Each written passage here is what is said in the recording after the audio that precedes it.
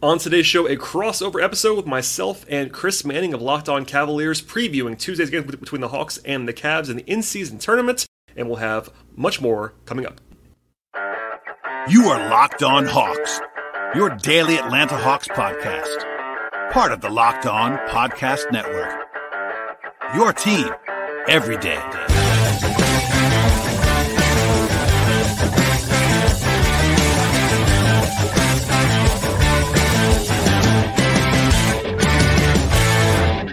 Hello, friends. Welcome to episode 1598 of the Locked On Hawks podcast. I am your host, Brad Rowland, coming to you on a Monday evening into Tuesday, and today's show is brought to you by FanDuel. Visit FanDuel.com/LockedOn to get started. And also, I want to tell you at the top of the podcast, as always, make us your first listen each and every day, and check us out anywhere you get your podcasts, places like Apple and Spotify on the audio side, as well as YouTube on the video side. It's been a busy week for the show. Already with 2 episodes. This is the third one as of Monday evening into Tuesday, so it's been very busy already, and we're always here to cover everything you're looking for with the Atlanta Hawks. And on today's podcast, it's actually a crossover edition. I actually joined forces with Chris Manning of Locked On Cavaliers. He is mostly the host of this show, but we're kind of just jumping across the sphere to talk about the Hawks and the Cavs who face off on Tuesday. So that's really all this podcast is about for the most part. Matchup stuff, injury-wise without Jalen Johnson for Atlanta, and then some in-season tournament discussion at the end of the podcast, all that fun stuff. And Chris is always a good time and a good conversation partner about the NBA and beyond. So with all that said, we'll have a full podcast here with myself and Chris, and we'll have more to come after the game on Tuesday. And with all that out of the way, here we go with myself and Chris Manning talking Hawks and Cavs.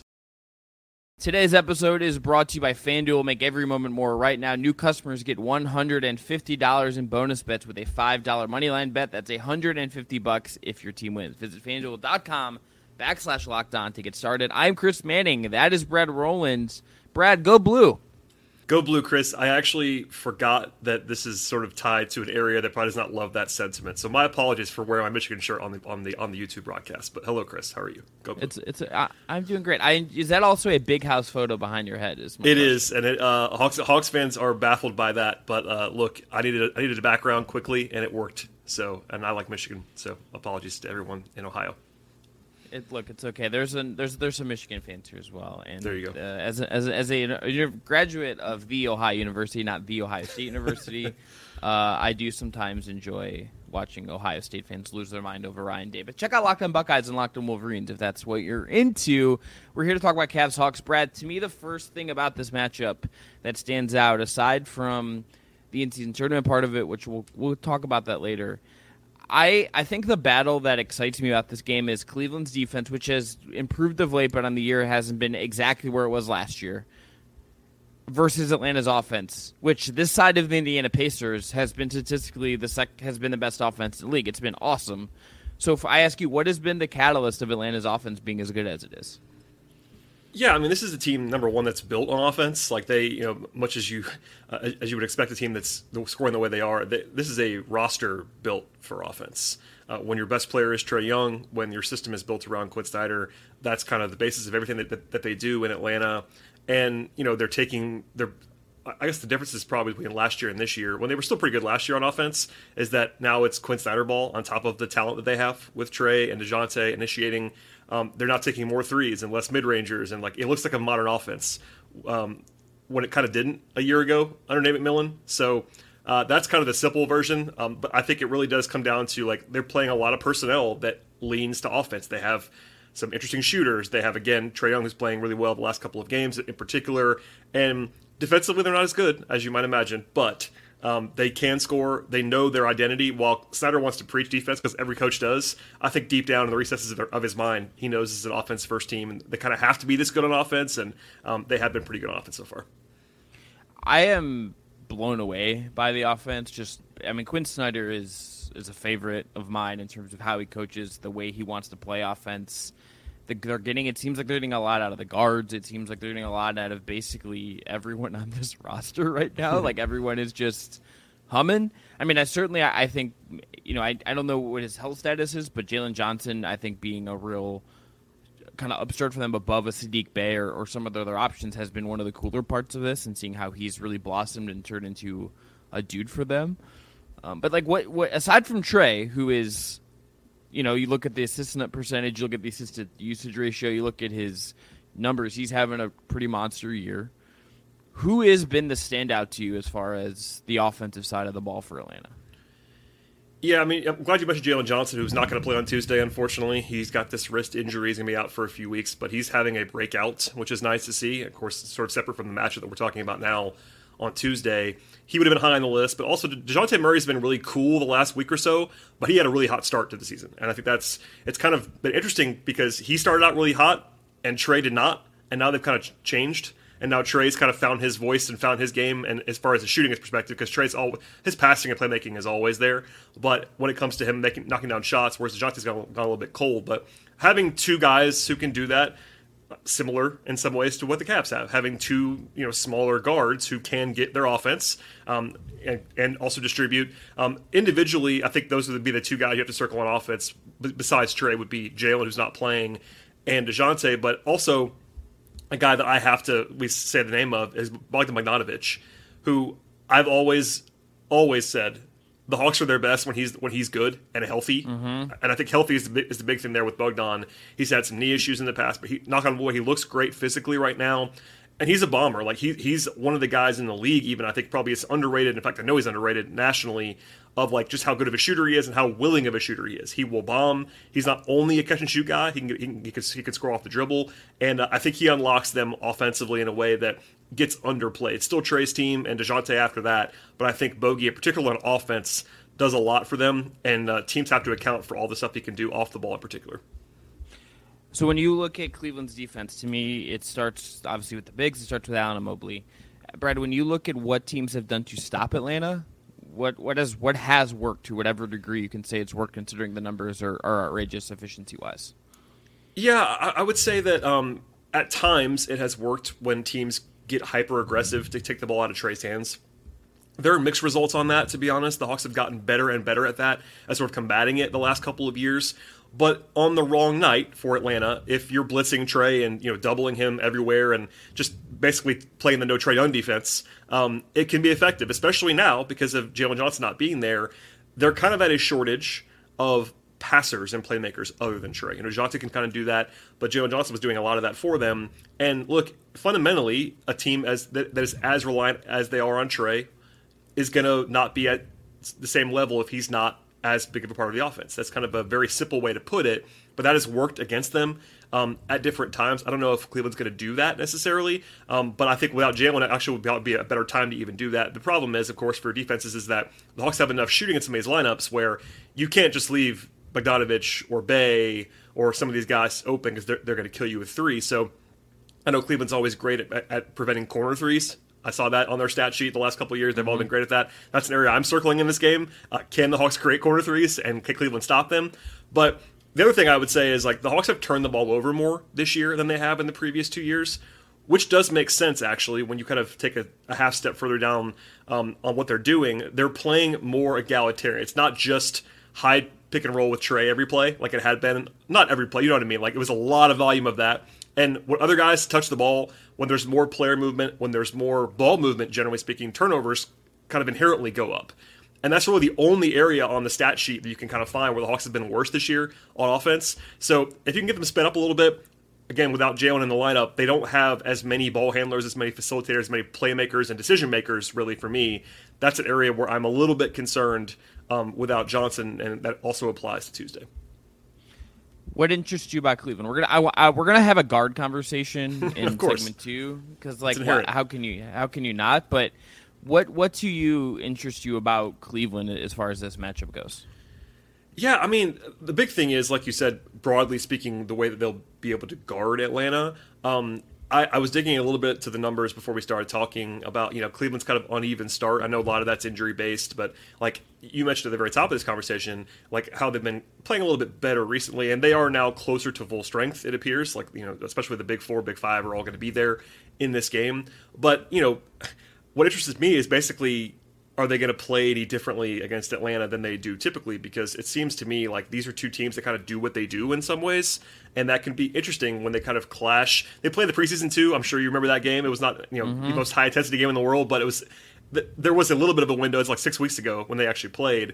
I'm really just curious to see how they guard, especially because of the fact that the Hawks are going to be playing small. Like the Cavs play these two big lineups, and the Hawks kind of have to play small right now. They don't have what I would describe as a natural power forward on their available roster tomorrow.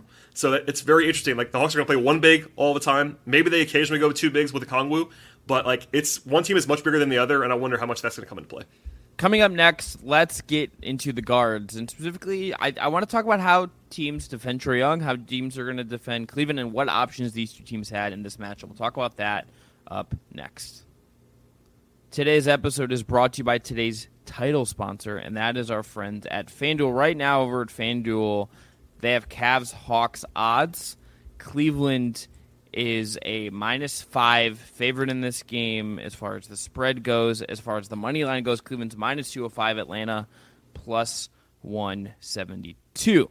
And right now, new customers at FanDuel get $150 in bonus bets with any winning $5 money line bet. That is $150 if your team wins. You could pick Cleveland or Atlanta, get that winner right, get some bonus bets. Their app is easy to use. They have spreads, player props, over-unders, and more. Right now, visit FanDuel.com/LockedOn and kick off the NFL season. FanDuel, official sportsbook of Locked On, and also an official partner of the NFL. Brad, so what interests me about this game, just because both the teams made these big trades about guards, for guards, they both have guards that you can pick on defensively, let's say. I think of Darius Garland and Trae Young. Those are guys that will get attacked at times when the games really matter. I'm curious tomorrow to see how both aggressive teams are about that, because Donovan Mitchell trying to make Trae Young work defensively feels like something Cleveland should try to do a lot. But Cleveland's offensive late has felt stuck in the mud at times. Mitchell is dealing with this hamstring injury, so how much are you going to lean on him? And then on the flip side, this is one of those games where how Cleveland defends the guards is going to be really interesting, because Max Strus is probably the guy they're going to throw on Trae to start. But then Okoro plays 10 minutes the other night. He just came back from injury. This is a game where I think it maybe demands Okoro chasing around Trae Young a little bit, but then he gives Trae Young a place to hide. There's so many machinations with these guards. So what interests you the most about how these two backcourts match up? Yeah, like you said, it's these teams are in the backcourt. These two, they're not the same players, but having the parallels are undeniable, right? These two scoring guards, one of whom on both sides is a better passer. For instance, like, I think Garland is a great passer, as is Trae. Murray and Mitchell are a little bit more score first in some respects, but both guys can pass and facilitate. I think you're going to see a lot of cross matches, I would imagine. Like you already mentioned it. I don't think Trae and Donovan are going to guard each other very much in this game. And it's kind of interesting to, like, in the past, the Hawks have tried to hide Trae on whoever the infamous fifth starter was for Cleveland for a long time. Yep. It's harder to do that now with Max Strus. Like, Trae's guarded Max Strus a lot, dating back to Miami and playoff series and stuff like that, but, like, that's not a great spot for a Trae to have to hide. I will say, for those people in Cleveland, Trae's actually competing on defense this year. This has been, I would say, by far his best defensive season to this point. We'll see if that continues, but he's way more invested and way more active. And look, he's still small. He gets picked on. That's going to happen. But he is not quite the, let's just say his reputation is not the way he's playing right now. That's the kind of way to put it on defense. So I'm circling that. Yeah. How Cleveland, like, obviously I think there's ways you can still go at him, but it's of course, like, and teams do. Every team does. Every team tries to go at Trae, and they're not going to. They don't stop just because he's playing better. The scouting report is maybe out there, but no teams are still going to target him as they should, frankly. So what is it about how he's playing that makes him a little bit better defensively? I think more honestly, the big thing. This is very broad on purpose, and I'll sort of dive down further. Is that he is more attentive and more engaged. I think for whatever reason, Snyder and his messaging has gotten through to Trae. Like, hey Trae, we just need you to be engaged. We know what your limitations are, and we know that we're going to have to cover for you. That's just the way that the game works, and I'm sure it happens in Cleveland too with Donovan and Darius on different nights. And you can't expect those guys to play great defense every night, but just using what his tools actually are. Like, he's become a really good dig guy, for instance. Like, he's got good hands. He's very smart. Trae Young, underrated. Like, he's a very, very, very smart basketball player. And when you use that on defense, you can get deflections and you can kind of just be a pest, is the way I would say. Like, he's still going to be physically limited, but he'll draw a charge every once in a while. He'll get his hands in there. He'll make the right rotation.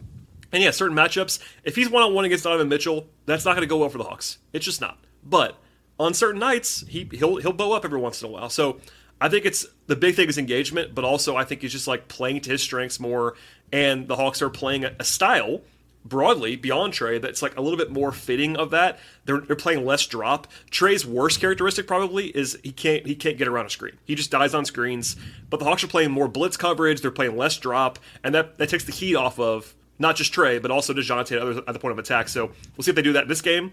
But I think that's it's kind of a combination of him trying harder in a simple term, and also the Hawks kind of scheming not only around him but kind of around their entire roster. What to you, on the flip side, interests you about the Cleveland backcourt as it exists right now? How you think about it? What challenges that can show up in this game? What pops to you on the inverse here? Yeah, I think that the Hawks still, above all, honestly, have a weakness when it comes to their perimeter defense. That, for me, I screamed that last year all year long, that was their biggest weakness. It still probably is now.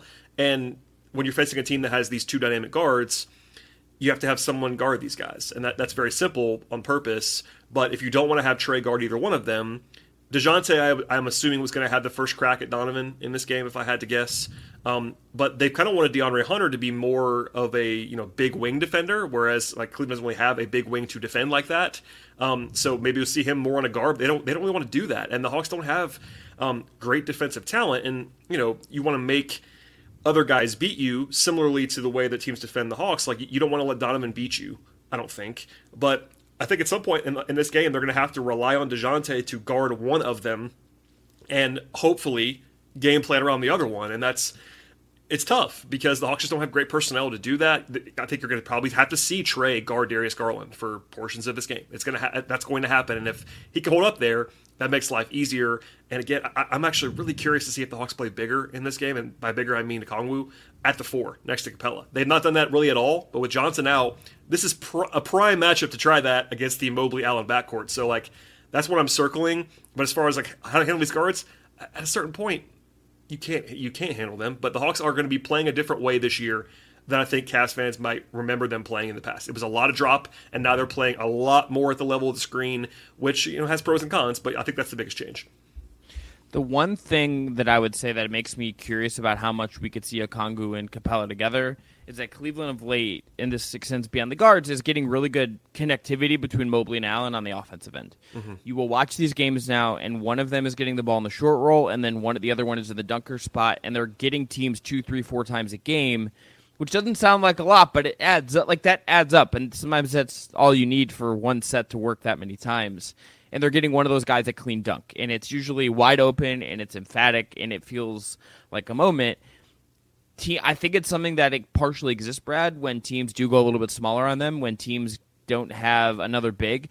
So even if there are some spacing sacrifices to be made, I do wonder if it's like, hey, let's put Okongwu and Capella out there, and we trust them to be positionally smart, really handsy, not commit fouls, and just eat up that stuff a little bit. Because if you're going to design two bigs to defend those two guys, it might be those two guys as far as squeezing them together. They're both really smart. This from us talking privately. I love Okongwu. I just absolutely adore that guy, and he's so smart. He's so good. That could be something that I think Cleveland should look to exploit, particularly when like Saddiq Bey is on the floor. And then, but if they go with the two bigs, I wonder how that action looks like, or if that's going to show up at all in the Atlanta game, in the Atlanta scouting report here. Yeah, not to make it too Hawks deep dive specific, but the Hawks really have a stark lack of options defensively at the 3 and really the 4 spot right now with Jalen out of action. They played all 48 minutes on Sunday, I should say, with either DeAndre Hunter or Saddiq Bey on the court, because they're really their only two power forwards. And DeAndre Hunter's mostly been a 3 in his career. He can play a little bit at the 4. Saddiq Bey has, let's just say, broad defensive weaknesses. He's not a very good defender on the whole. So, and look, the Hawks have not shown really a lot of willingness to play Okongwu at the 4.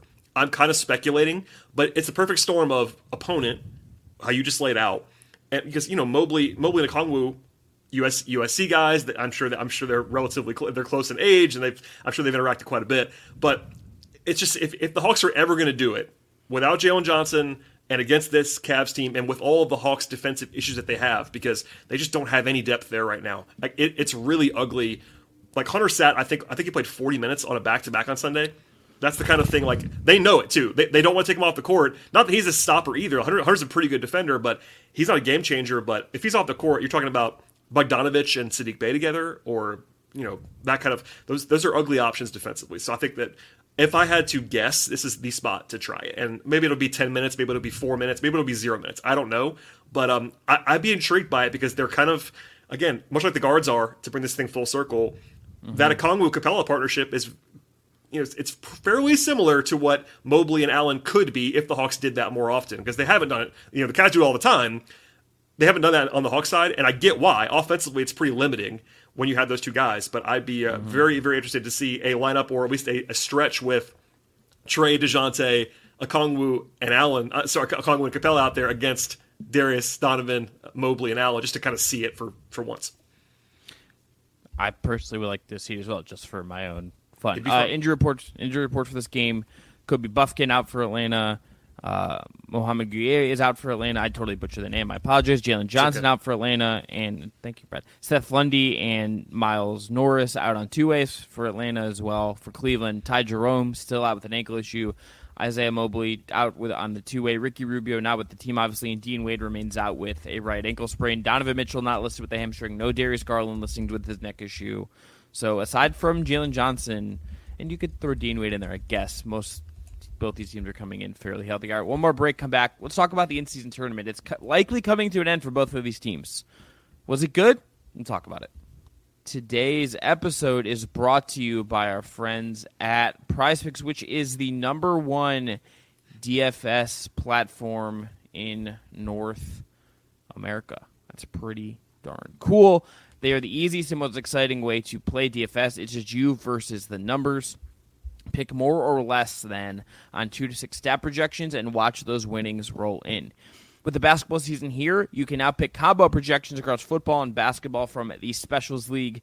That's a league created specifically for combo projections that include 2 or more players from different sports or leagues. For example, LeBron James and Travis Kelce at a 10.5 combo of 3-pointers made and receptions is a thing you can do. Go to prizepicks.com/LockedOnNBA and use our code LockedOnNBA for a first deposit match up to $100. Again, that's prizepicks.com/LockedOnNBA, code LockedOnNBA for a first deposit match up to $100. PrizePicks, daily fantasy sports made easy.